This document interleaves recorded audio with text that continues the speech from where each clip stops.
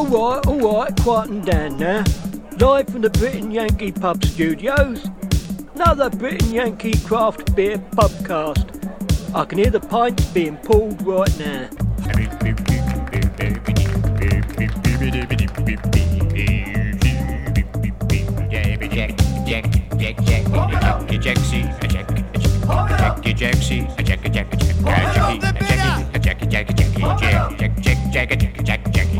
Take it away, lad. You are paying for that beer, aren't you? Pump up the bitter. Pump up the bitter. Hello everybody, welcome to yet another Britain Yankee Craft Beer podcast, and today we are in another echoey tap room. This time nobody is with us. I shouldn't say nobody is with us. There's two people with us, but there are no patrons in the tap room at the moment, so that's all cool. We won't get any background noise, except for perhaps a little bit of hum when something goes on, like the heater or the cooler or something like that. We'll deal with it. My co-host today, Mr. Ken McMullen from Hopvine Brewing. Hello, Ken. Buenos dias, Phil. Well done. He's been having a problem doing his little Spanish intro. I don't know why he does the Spanish intro, but it's cool. I'm very pleased to say that we're at a place that I have long wanted to come down to, and guilty as charged, my lad, because I haven't been here yet. I have been to a place that they used to be at, more on that later. With us is the owner, proprietor, brewer, Mr. Mike Thorpe. Welcome, Mike. Thanks for having me. Thank you for allowing us to come down. And I did ask you this question before we started, and that is this your full-time job? And you said no, because you said to me when we were setting this up, I don't think I can get there before 4 o'clock in the afternoon. And so, what do you do for a living? I'm an attorney. An attorney. Okay, we're all right then.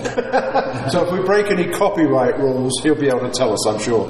Anyway, we are here in deepest Lombard, the Lilac town, and I used to live in Lombard many moons ago, some 20 years ago. And I remember that this location, which is just off the St. Charles Road, right along the railway, we won't get any noise from any trains, will we?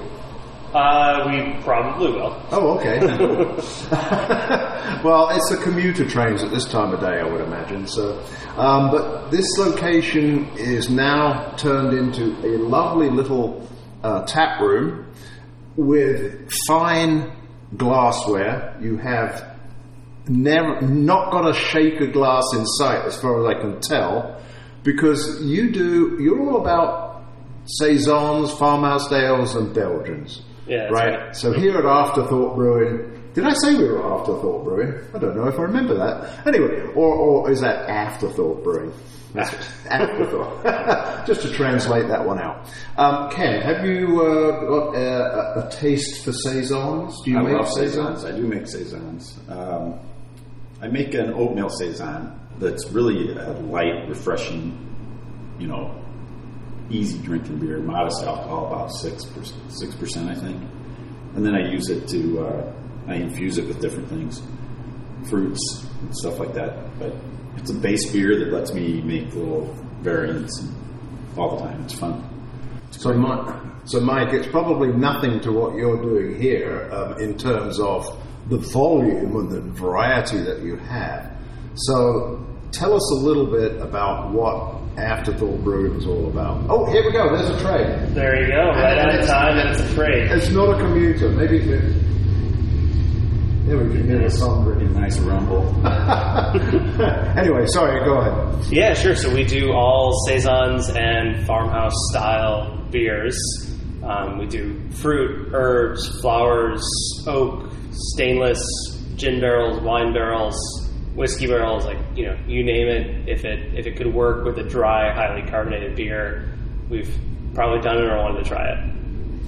Seems like a very niche thing. Obviously, if you were in Belgium, this would be just every day. How did you get yourself into this particular line of craft beer? A visit to Belgium. Oh.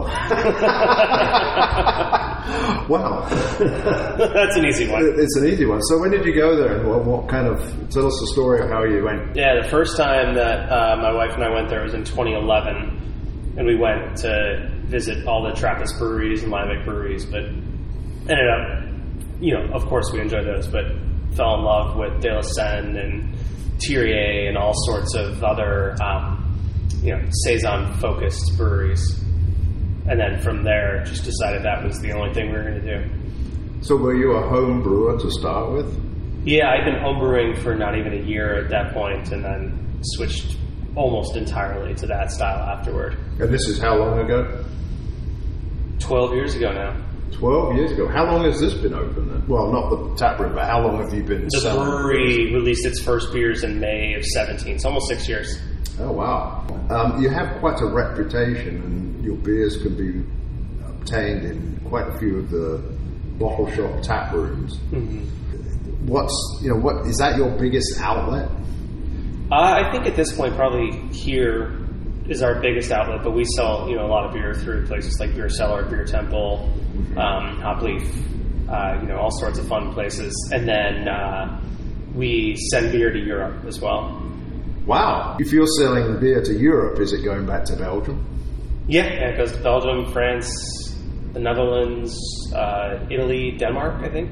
UK? At least once. Oh. I think that was for a festival. They did like a special delivery there, so I don't know if it's generally available. Okay, so as we are sampling, we like to sample beers on the podcast. You've started us off with calibration beer, and it's probably the best calibration beer that we've ever had, Ken. And I said, "Oh, is this one of yours?" And you went, "Oh, that's right, mine went." Yeah, you wish. And it's, of course, it is Cantillon. And Cantillon, of course, is one of the premier. I guess you could call them an everyday beer. I drink it every day, yeah. Yeah. And is this a special one, or is this just their main? It's a Fafoon, which is with apricots. Oh, okay. There's apricots in here. Well, I'm not getting that at the moment. So let me go back and revisit that one. So tell us about, how do you get all these great Belgian beers here? We try to focus on that as much as we can and, get people to come in, not only for our beer, but to kind of celebrate, Belgian, French styles generally, from Saisons from other producers, both internationally and domestically, as well as, Trappist styles, Lambic and the like. We sell a lot of Cantillon, Dre Fontaine, then, are proud to serve, some of our favorite breweries from over there, like Auberon, De La Seine, Thierry, etc. So you have a draft list here, which is quite impressive. Well, at least I think it is, because I forgot my glasses and I can't read it. Ken, what do you see on here? Between draft and bottles, there's 11 pages. Oh my God. And, I'm looking in the cooler, and we got another cooler over there. There's a lot of options here. It's a pretty cool place. So we need to try one of yours. Yes. Right? So we've had that calibration beer. Tell us what you're going to treat us to here. Sure. So we're going to start out with Flowerfield number 1, which is a blend of Saisons with lilac flowers and chamomile, then aged in a gin barrel. Wow. Okay. And so your barrel program, I would imagine, is quite significant. Yeah, we probably have 40 or 50 barrels going at any given time, and then they make beautiful decorations or work for patio segmentation as it warms up here. So we've always got something to do with all the spent barrels. Right. Well, now he's reaching for the bottle, so you will get the sound effect of him opening it, hopefully. There we go. Oh, and he broke the glass. Oh my God. I have to say that your glassware, I mentioned this, it's really quite, it's elegant, I think is probably the word. Now, what are these glasses called, this specific type of glass? This is the Rastal Harmony glass, and I think this is the 34 CL version. And they are like a wine glass, really, and when you touched it, it had a fantastic sound. They're not crystal, are they? No, and they're surprisingly heavy duty, as you saw by me slamming the bottle. Let's see how it goes. Oh, it's a dull clunk. Yeah, with beer in it. With beer in it. So tell us a little bit about this. The color, and I'm looking at the head. It's just poured out fantastically. Mm-hmm. Yeah, so it should have pretty good head retention because it's a fairly high carbonated beer, which lasts, even with a longer barrel aged beer, which a lot of times, that kind of kills the head retention versus a stainless beer, especially one that has, rye or oats or something like that in it. But so this was stainless components that were then blended together to create into a gin barrel to create something new. And this is the first in the series, but we've got a few other beers in barrels that I think will end up getting blended together to be further elements of the Flowerfield series. You said stainless components. Fermented in stainless steel, as opposed to we do most of our primary fermentation in barrels and then aging in that barrel or after we top it off or a different barrel. But we do have a decent number of stainless steel tanks that sometimes, a lot of times when we're brewing in those, it should transfer to oak. But then other times we're releasing pure stainless beers that are a little cleaner. So I'm getting a very delicate aroma off the top of this. Is that the chamomile? I'm not certain of what the chamomile... I know it's kind of some type of plant and it's going to give you a very delicate fragrance. It's all blended together as well because you've got the chamomile and the lilac plus all the botanicals from the gin barrel. And I think I'm getting a little lilac because I have...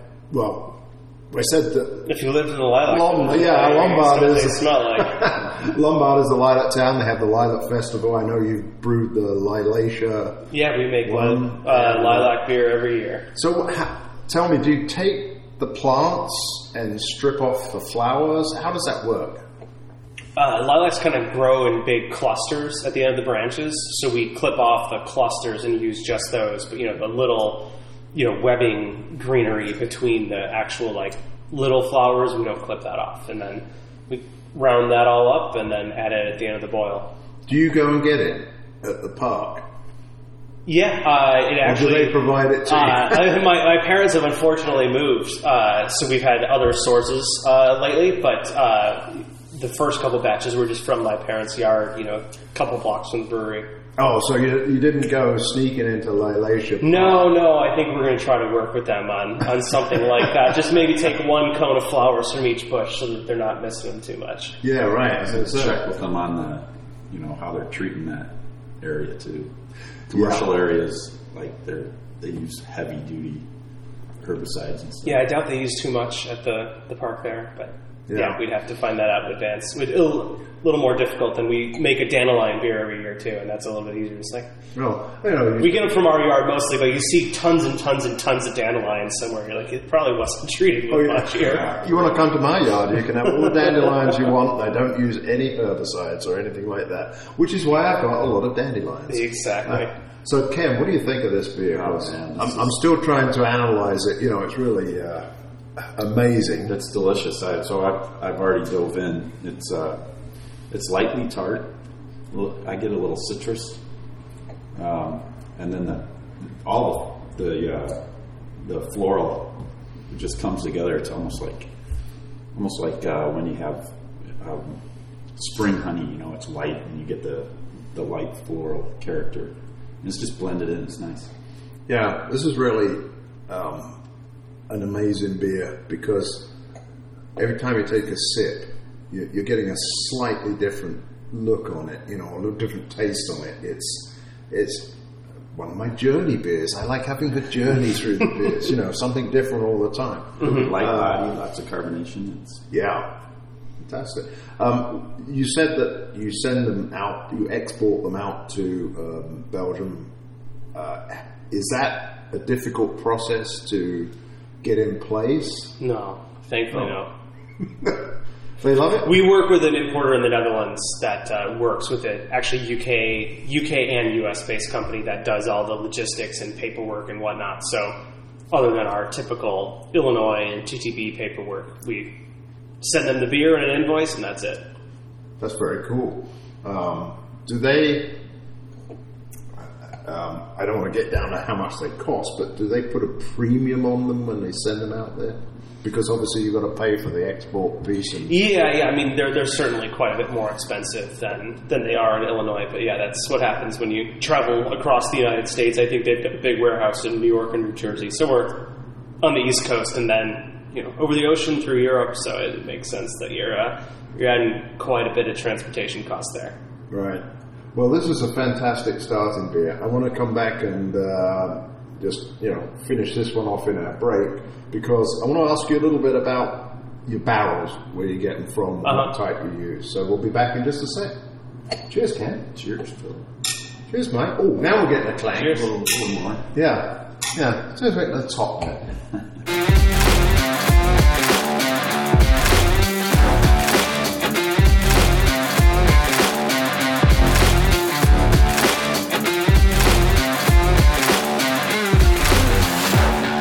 You have gone to your refrigerator over there and pulled out another bottle. And this one I thought was named after me, Extra Noble. No. But it's not. Tell us about this one. I'm going to say, does it have noble hops in it? It does. One of that's the genesis of the name. We have noble and then extra noble, which is extra noble's same basic grain bill. I think it has a little bit more rye, but then quite a bit more hops. And it was originally Hallertau, Little Fru, and Saaz. We had some trouble getting Saaz during the pandemic, and now Saaz is again down a ton in acreage this year. So now it's half noble, and then it's the other half is Sapphire. Now the first beer, I have also a tart rating, a pucker rating, if you will, because the first one did not pucker me up too much. This one, I'd give this a 4 out of 5. Maybe it's because of the previous beer that we've had. There's certainly a good tart value to this. I get more body in this and more sweetness than the last one.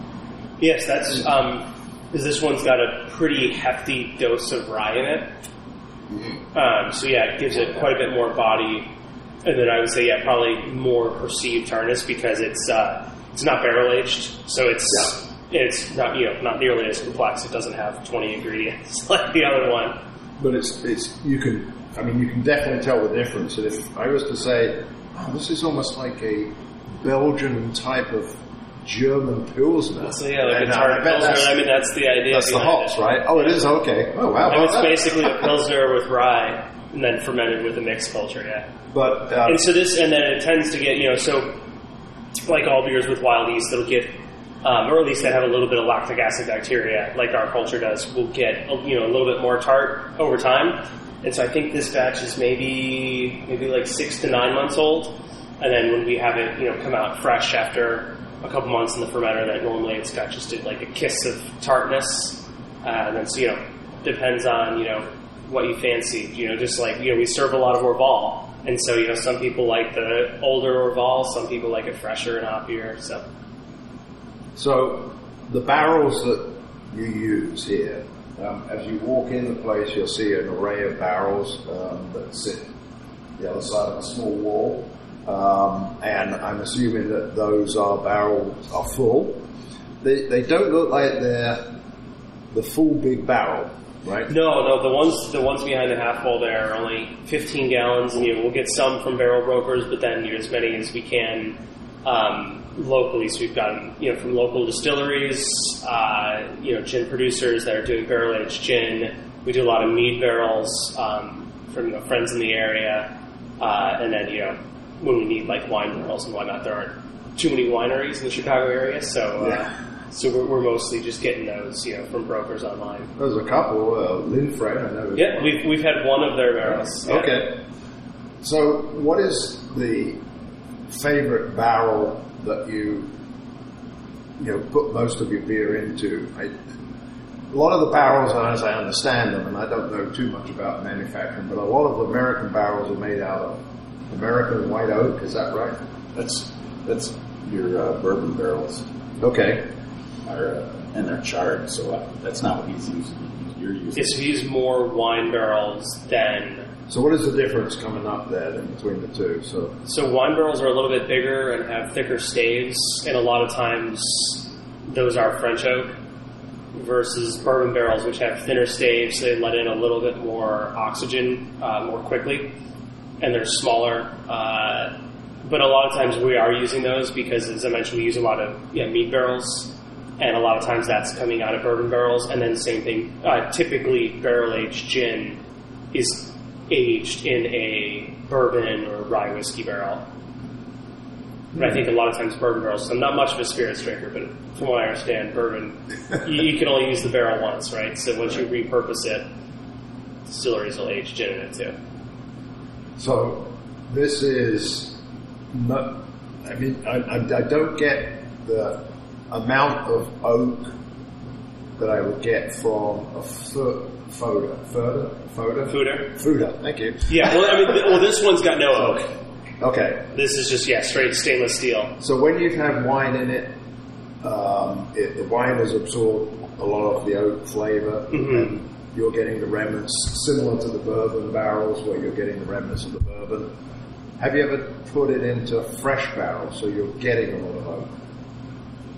Yeah, initially. Was that not a wise idea? No, initially we did. We had some custom barrels made for us by a place in Minnesota, and it was, you definitely got quite a bit of oak. That initially at least we just started kind of blending it down to get to the oak character where we wanted to. But typically when we get a wine barrel or something like that, it does have a decent amount of oak character. And same thing when we get gin barrels. A lot of times the first fill is going to have a decent amount of oak as well. We talked a little bit about how you're conditioning your beer. Can you explain that again?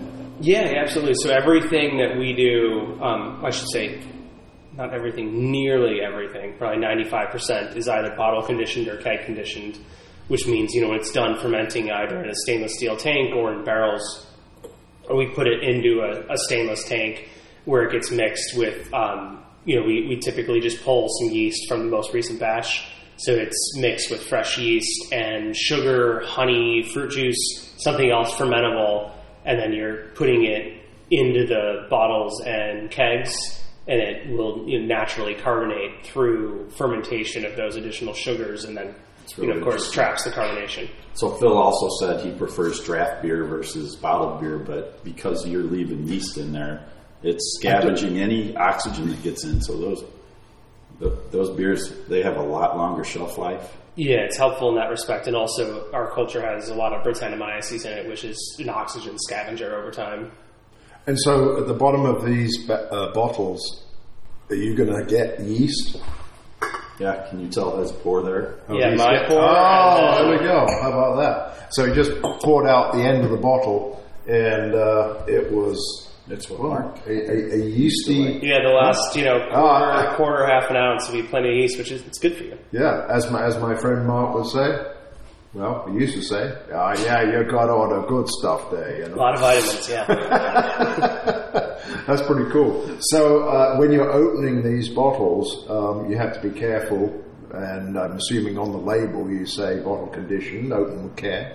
I think everybody who knows our beer knows what it is. But yeah, it just depends on what you like too, because the yeast does it adds a little bit more body, and then in places like in barrel conditioned beers and fruit beers, the yeast absorbs some of that flavor. So it's a little bit more intense, and you get a little bit more body and cloudiness to it. So some people like to pour all at once and leave this the last half ounce in the bottle as sediment.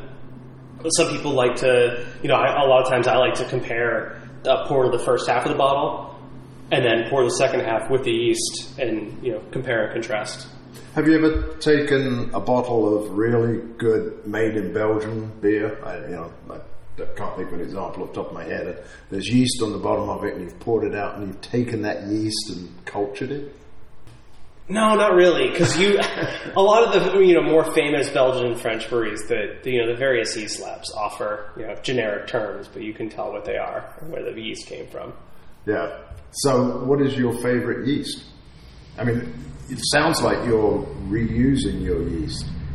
Yeah, we reuse our yeast. For the most part, we use Omega's Saisons, which is, I believe, a hybrid of yeast coming from Thierry in France and Blagi in Belgium. So there's two really dominant Saison strains, and what Lance at Omega was able to do was get them to reproduce together and get a new yeast, and that's what Saisons is. Did I have the breweries right? I'm not sure. That's not stored in here. I can look it up. You mentioned, and I screwed it up, the fooders. Do you have one of those? We do not. Would you like to get one? They're too large for our production level. Okay, and in the next segment, I want to get to where you actually produce some of these beers because it's an interesting history to that. You said you like Belgian beers because you went to Belgium. Well, how did you get into this? I mean, this is production of these types of beers needs a certain amount of knowledge of how these little buggers work. This Brettanomyces, right? Uh-huh. And I think that most of the people who produce these beers have a background in some sort of biology or chemical engineering or something like that, and it sounds like you've done your homework, is what it sounds like, and you just immersed yourself in this. Yeah, a lot of reading, figuring out everything that I can. A lot of research, liquid research, we'll call it. Over the years, as I said, since we basically focused entirely on this, it's been well over a decade now. And so that was just something that you fell into doing. You never thought you were going to do it. Found out everything that I could. Reading any book that was available. There are quite a few good ones, and then I would just Google things, breweries that I loved, and if it was from a local newspaper in Belgium or France, and it was in Dutch or French, I'd paste it into Google Translate and figure out what I could, and just learn everything that I possibly could. Wow. That's pretty amazing, because to produce such high quality beers like this and to export them out, I think you should be applauded for doing what you have done so far. Well, thank you. It's amazing. Now he's obviously very passionate about these beers, and you touched on the glassware. He has a bunch of guest bottles here.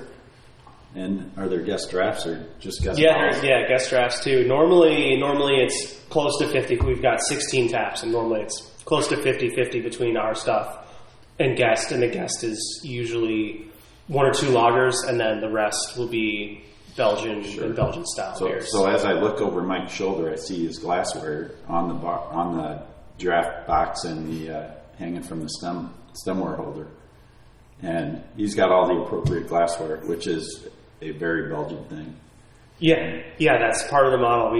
As we were talking earlier during the break, we've got the hops hanging from the ceiling to age out, and we've done what we can to model after some of our favorite places, and the proper glassware is part of that. So if someone makes the glass, or I can get it from a website or eBay or traveling there, we'll get it.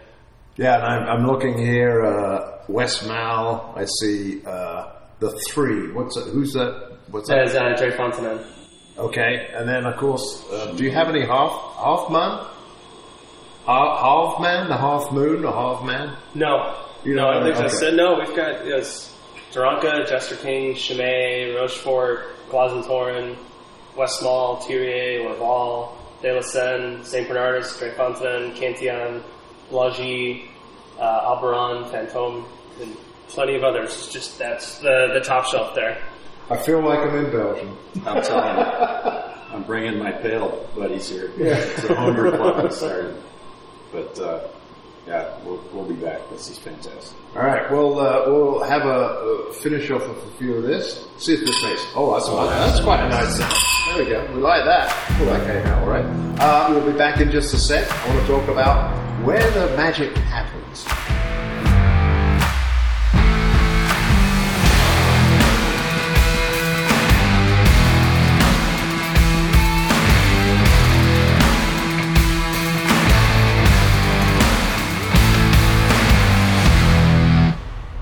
he has plied us with more of his beverages. This time one's off draft, which, we've had them in the bottles, and I wanted to have something that was from draft. We talked about that. And I'm sure Ken will get pictures. Oh, this is a lilac glass. You've got different colour. I'm looking at the glasses. Yeah, they're all different This colors. is lilac on here. And then the first one we had in this, what was the name of this glass again? Rascal Harmony. Rascal Harmony glass. Okay, the first one was green. This one is now lilac. Anyway, the beer in this, you got off the draft. It's a golden colour. And when I went to smell it, I'm not certain what this smell is, and I wanted to say almost like a tar smell. You know how when somebody's blacktopped your driveway or something. And this may be a bad description, but it's got that.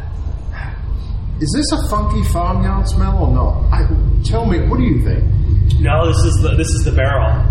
So this is started its life as presumably some sort of bourbon or whiskey barrel, and then it was a gin barrel. And then our friends at Manic Meadery, Northwest Indiana, got it, and they aged a Marionberry mead in it. And then we got it from them. And then this is the second beer to run through it. And it was a blend of blonde Saisons and then Saisons that had second use cherries and raspberries, and a Saison that had a little bit of kiwi and strawberry in it. And I think it's the underlying gin and Marionberries can get kind of floral themselves compared to regular blackberries. And so I get like aniseed or black licorice character along with like a little bit of mint leaf. Alongside the fruit and some of the gin botanicals. I don't know that I'm getting the licorice, but when you said mint, that is what's floating around in there, and then there's the fruity notes that are coming through. This is a highly complex beer. Ken, can you describe it any better whilst I'm having a orgasm here over this one? Because this is bloody marvellous, this beer. It's really cool. I love the color compared to the first one we had. This is like, the first one was like champagne color, and this one you can tell it's picked up color from the char inside the barrel. For the barrel, and probably because it probably more so the barrel than the fruit, since it was normally when we have beer available, we do a lot of fruited beers, and then there's usually a little bit of sugar and definitely some flavor left over. So we try to do like a spent series of beers with second use fruit. What is this one called, by the way? Beer to Pieces 44. Beer, shouldn't it be Bière de Pièces? Yeah, I'm not going to try that. Yeah, it's a very, very creative name, which is just a series of blended beers. I can't get over how the aroma differs so much from the flavour. It's like I'm going into this going, I don't know if I'm going to like this. And then when you sip it, it's just wonderful. Yeah, that minty character is a lot stronger in the nose than it is in the flavor, and then the I'm fruit not getting kind of on comes the out. nose. I'm getting blacktop driveway on mine, all right? It's really cold too, so some of that, like as this warms up, it'll open up and release some more complexity, I guess. Well, and that's part of this is, the commercial refrigerators and bar equipment aren't designed for trying to serve, cellar temperature beer unless you're going to, have a cask equipment. But, so we've got them bumped up as high as they'll go in terms of temperature, because this is not a light lager that you want to serve at 30 degrees. So, most of them top out at like 42 degrees, I think, is the top level storage. So we bump it up as high as we can. In the past, I've used external regulators to change the temperature, but with actual commercial equipment, I was a little afraid of screwing it up if I messed with it on my own. I don't know what the ABV on this is, but I mean... It should be about 5. Are they all in that area? Yeah, we've only made, I believe, 1, maybe 2 beers ever over 5.5% alcohol. Most of them are high 4 or low 9, and then we do a lot of different table beers. We actually last year, and we'll make this an annual thing, we did a table fest where it was all beers all Saisons under 4% alcohol that we did, and then we had some of our favorite producers, and we had some local breweries that made some too, and then we had our quote imperial menu, which was beers that were 4.0 to 4.9% alcohol. I love it. Well, tell us about your brewery. Oh, yeah. Well, actually, hang on, before we get there, okay. I was going to ask a question, and it went out of my mind because I was just getting mind blown by this beer.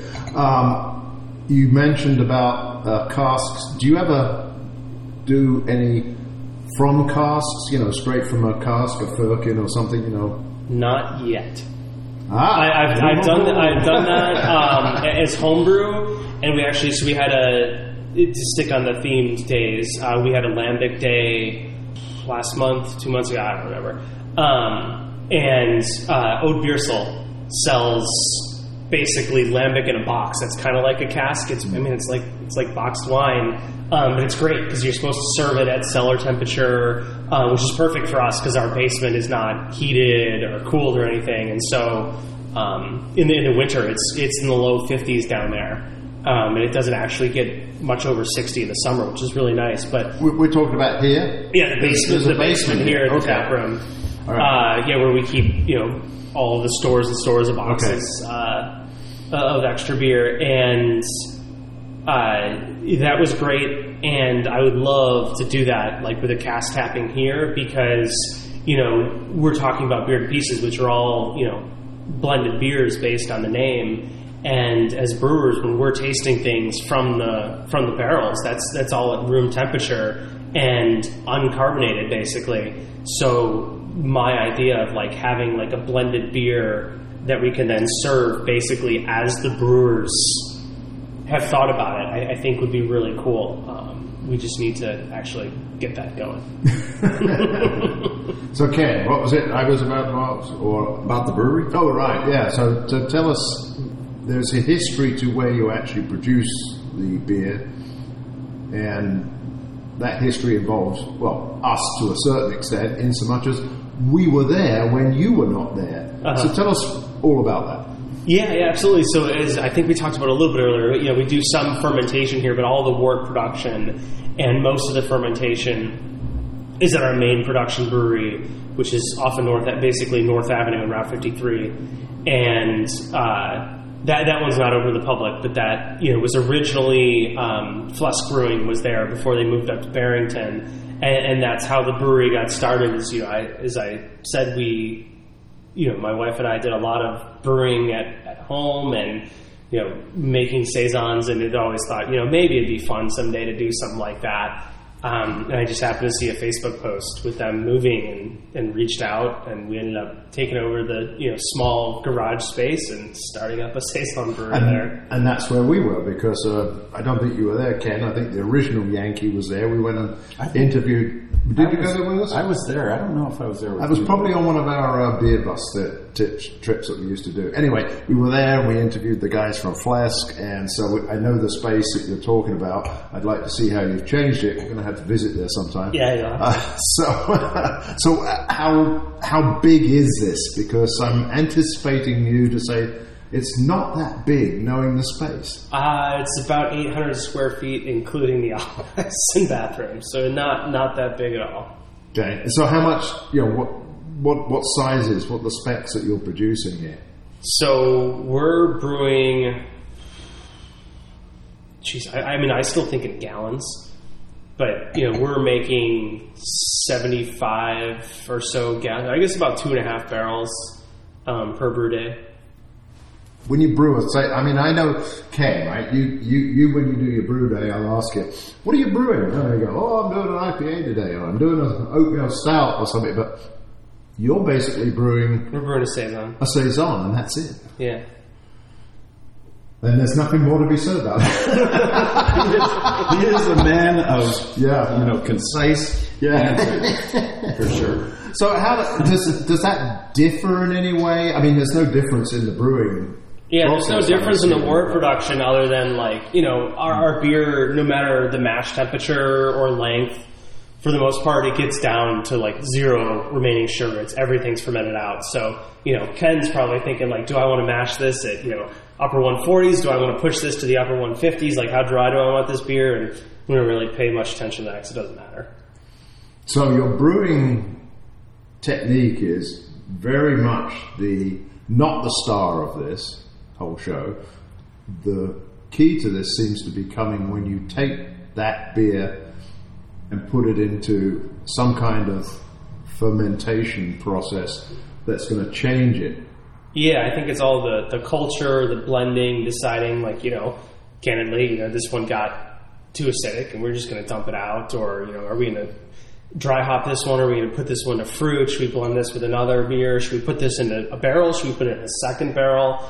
You know, all those sorts of decisions. But I mean, brewing's still, you know, obviously important. You don't want to totally screw it up, and, you know, the recipe is important.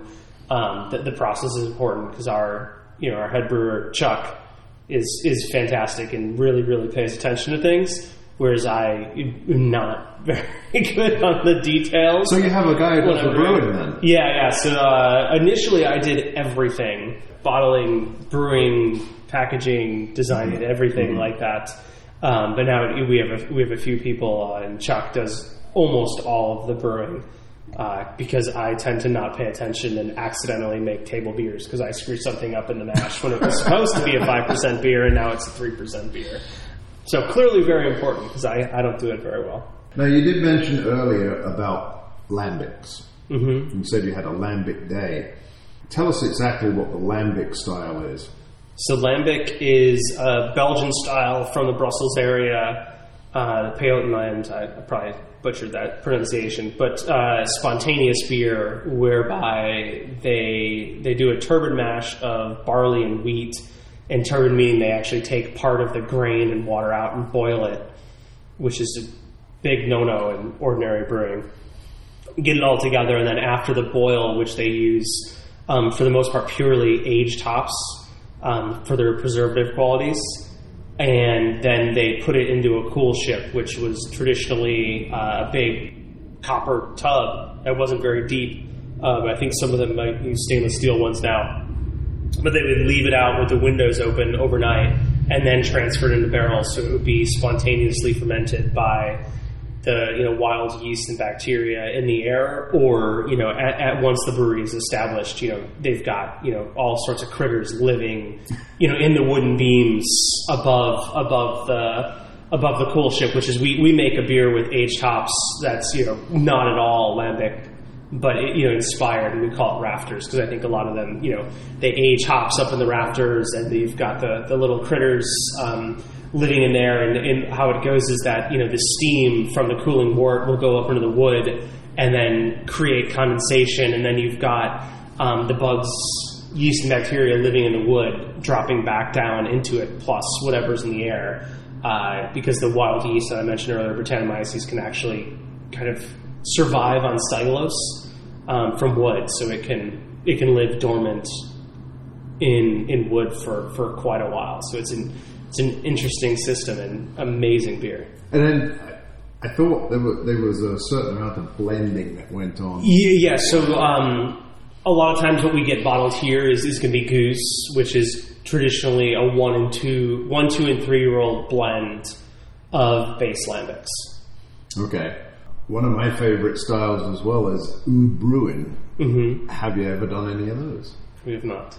Oh, well, there we go. Maybe it's one you need to do. I know somebody who's got a brown... So do you take a brown ale and just sour it? Is that basically what Brewing is? I think it depends on the producer that they might do that, like a sour or a brown or amber ale. Some of them, I believe, make fresh beers and blend them with older aged beers to get the profile that they're looking for. But it's not a Saison. It is. But it's not a Saison. That's why. That's right. There you go. Well, can't you expand out a little bit? Just for me. How about a Flanders Red? Oh my God. All right. This beer, by the way, took another sip of it while you were chatting there, and I got a beautiful sweetness coming through, which is obviously that honey, and it is because it's opening up, right? Yeah. It's been sitting here for a while. Fantastic. I mean, this is the type of place that you can come, have 3 or 4 beers over a couple of hours, chat with somebody, and the beer will just change over the time that you're sitting there, and you'll go, oh wow, this has got nice flavour now. I didn't get that the first time round. Yeah, the temperature certainly affects things. Have you sent your beers to FOBAP? Mm-hmm. Yeah. Have you medaled it? Yeah, we won a gold medal for a key lime yuzu saison that was aged in a wine barrel. I remember that. That was 2016. No. We released our first. I think it was 2019. Oh, 2019. I think it was immediately pre-pandemic. Oh, right. Okay. Well, and that's a good point. So let's take a quick break and come back for our final segment, because I think you're going to treat us to something extra special on the last one, but we'll see. I'm hoping, Ken. Not that these are all special. Yeah, I know. Why don't you go back there and do the washing up for us? We've got enough glasses there, I tell you. We'll be right back.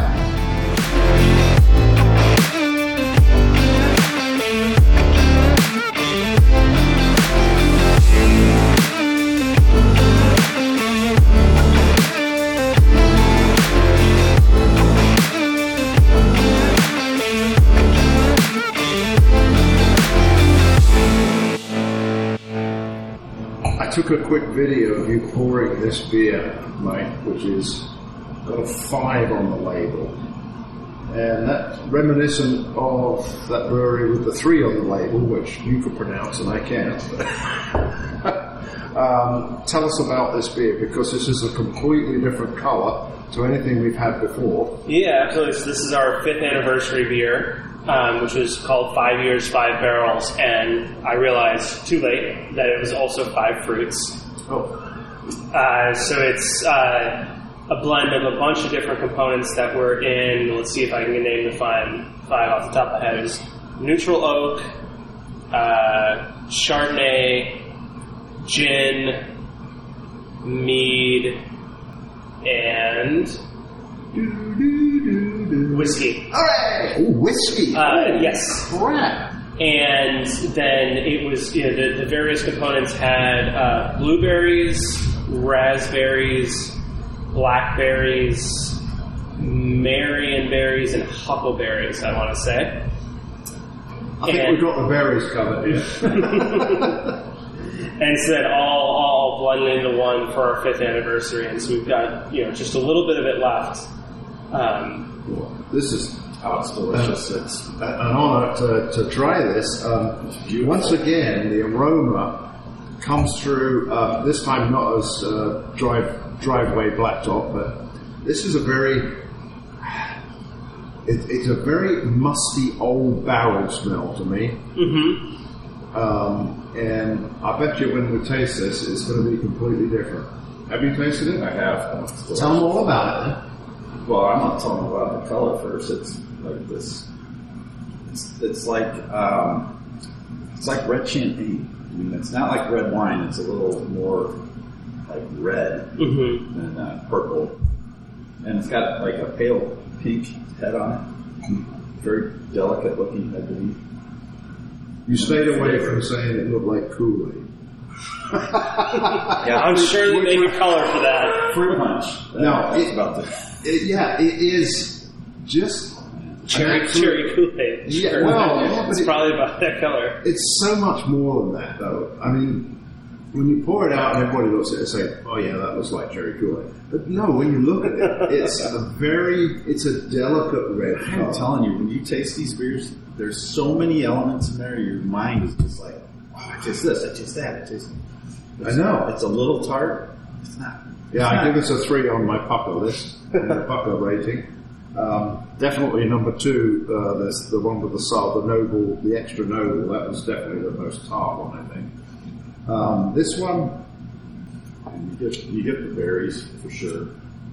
Is it Marion? I know huckleberries were a little bit tart.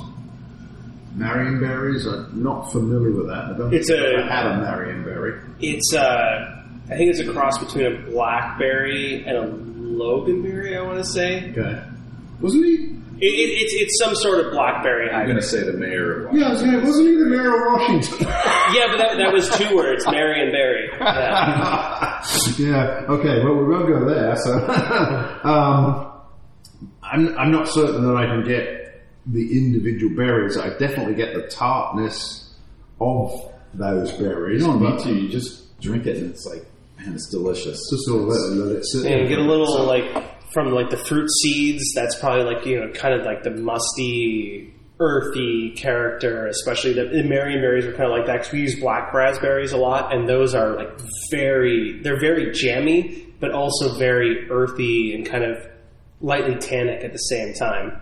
So tell us about that process, because as I understand it, and Ken has talked about this to me, is that if you put fruit into a barrel, it can clog up and get rather nasty. I mean, how do you put this into netting, or what's your process for making sure that none of the seeds get in? So we have, we use whole fruit, other than for fruits like passion fruit, or we have one now that's got dragon fruit, where you basically can only buy frozen puree that's meant for sherbet or cocktails or things like that. But, when we're talking cherries, berries, and the like, stone fruit, we're just taking the whole fruit, and depending on the fruit, if it's stone fruit, we'll cut it in half. But, berries, just all whole, we'll rinse them off, just with some water to get out any, dirt, leaves, etc. And then, we ferment with those, and then we've got a series of different stainless mesh filters that basically capture everything. And then it's still, because we're not using filters like you would, like Budweiser, would use or Anheuser would use to filter out yeast and whatnot. It's getting most, but not all the sediment. So usually the last case or so is, got a decent amount of sediment, and then that's the brewer's share. That's okay. And you just have a glass ready, because you've got that sediment, then it's a bunch of nucleation points. So high carbonation, all that sediment. When you open it up, you've got to be really ready. Well, and by the way, folks, on this rascally glass, it says Saisons on the outside of it. And is this your emblem on the backside? It's kind of like a window. So we have a membership program, and it was originally, just the it still is the logo for that.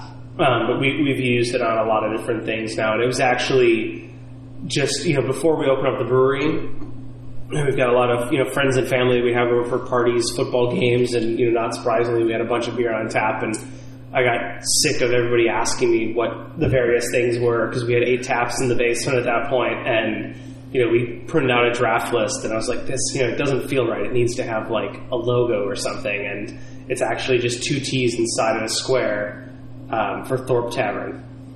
Oh, right, okay. the home that I created on Microsoft Paint. Oh, there you go. Did you talk about how you came up with the name of the brewery?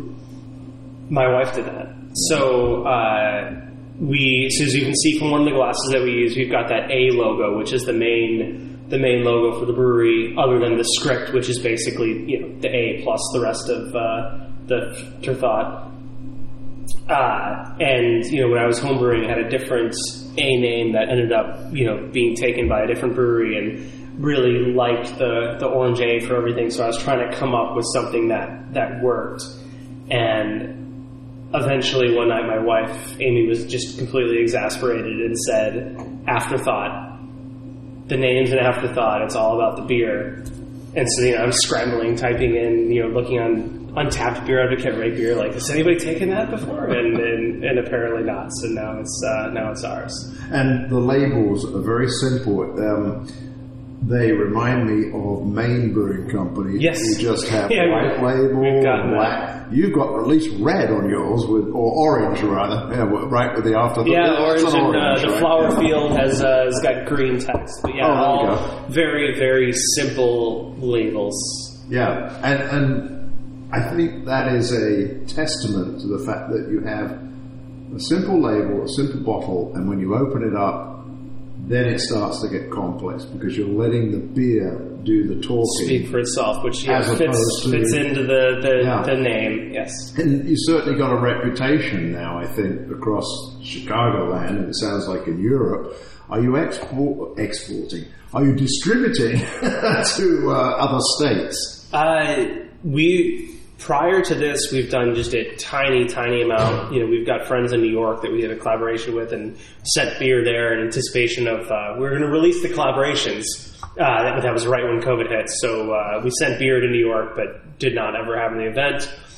We just sent a bunch of beer to California, and I think we're going to start expanding beyond that because it's to be able to experiment more and do more fun barrels and different projects. As you said, it's a niche styles. There's only so much that we can sell in the Chicago area, no matter how much we try to hype up the beauty of Belgian and French inspired beer. So to do that, I think if we want to scale up and have more fun experiments, then we're gonna have to start selling the beer to a wider audience. I have had the most fantastic time here sampling your brews, and I have to apologize once again. I did get your beers when you brought them into our beer cellar. I went and bought the bottles, but since you've been open here, I haven't been here. I've been meaning to come out here. It's just time gets away with you. I will certainly be back.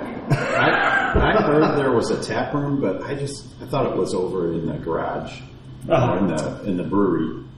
Have you ever thought, or maybe you do this, of having sessions where people will come in, they'll have samples of, like we've had here, 4 of your beers, you talk about them, you describe how the Belgians, do all this whole different glass, different beer, that sort of thing going on. Do you do that sort of thing? Yeah, we've done a few events like that. We probably should do more and maybe pair that with the cask thing that I was talking, because then I've got a set audience that I know will drink a certain amount of it. What about food? Do you have things like this? These beers would go so well with various cheeses and nuts. Yeah, we have we'll do food trucks in the summer, and we've had other people come and 302 Wheaton that does a lot of burgers and stuff. They've got like a portable grill set up that they brought out here, but we're working on getting dedicated basically charcuterie boards that would, as you said, go very well with it. So there is a charcuterie location in Geneva called Charcuterie. Charcuterie is something that would go really well with this. But I think, Ken, you were talking about how you can have like little tiny samples of different things, like a pickle or something like that, something like that would go with each beer. Mm-hmm. That would be like an awesome thing.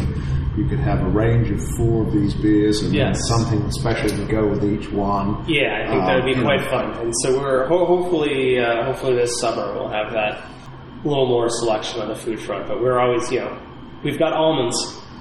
Little bags of almonds, but almonds. Okay. People are more than welcome to bring their own food. Tell us, Mike, exactly where they can find you, when you're open, and all the rest of the details. Yeah, absolutely. So we're in downtown Lombard on St. Charles Avenue, just a few blocks east of the Lombard train station between Main Street and Grace. Grace, where it crosses over the train tracks, a couple doors down from the post office. We are open Thursday 4 to 8, Friday 2 to 9, Saturday 12 to 9, and Sunday 12 to 6. And if you are coming from Chicago, it'll stop at the Lombard station. The Lombard station. Not more than a 5-minute 5-minute walk from the Lombard station on the UP West line out of Ogilvie. Yeah, I have no idea either. But it goes out to out my way. West Chicago. And comes from Oak Park, Elmhurst, hits Lombard, Glen Ellen, Wheaton, out to Geneva. Yep, I think you're right. Well, Mike, it has been an absolute fantastic experience here.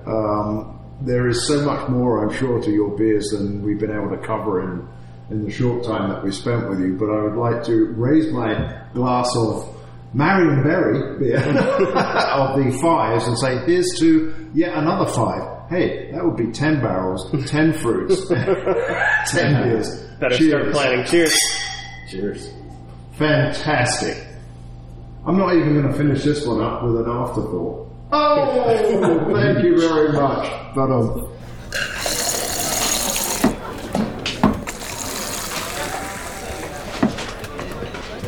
Britain Yankee! Britain Yankee! I'll have a pint now. Go, give us a pint. You got any tetlers? A pint, please, Bob. Give another pint.